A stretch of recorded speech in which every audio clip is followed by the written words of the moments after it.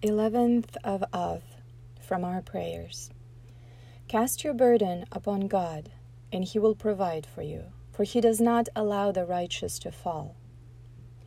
If we had a correct perception of how the world functions, our lives might be altogether different. Humans were given free will in the sphere of morality. This is one area where man is totally responsible for what he does. In every other area of life, what transpires is controlled by God. The appropriate division of labor, then, should be that man occupy himself with moral decisions and leave everything else to God. Is it not strange that so many people do just the reverse and to try to change the unchangeable things in the world while resigning themselves to a spiritual status which could lend itself to a favorable change?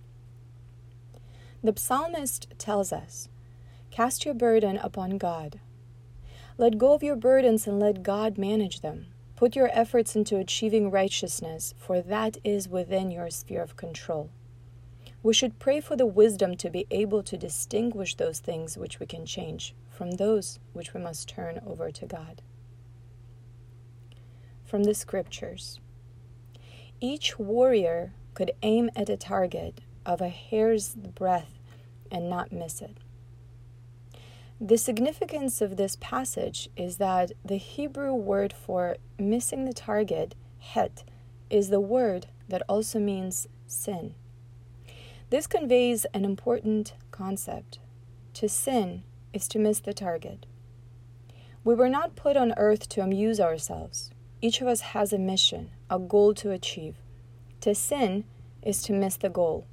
Imagine yourself embarking on a trip to a particular city where you must complete a major business transaction.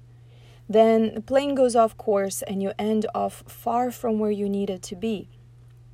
Not only have you lost a profitable transaction, but the time, effort, and the expense of the trip were all in vain.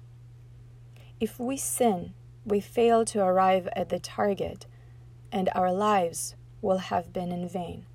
Thus, sin is its own punishment.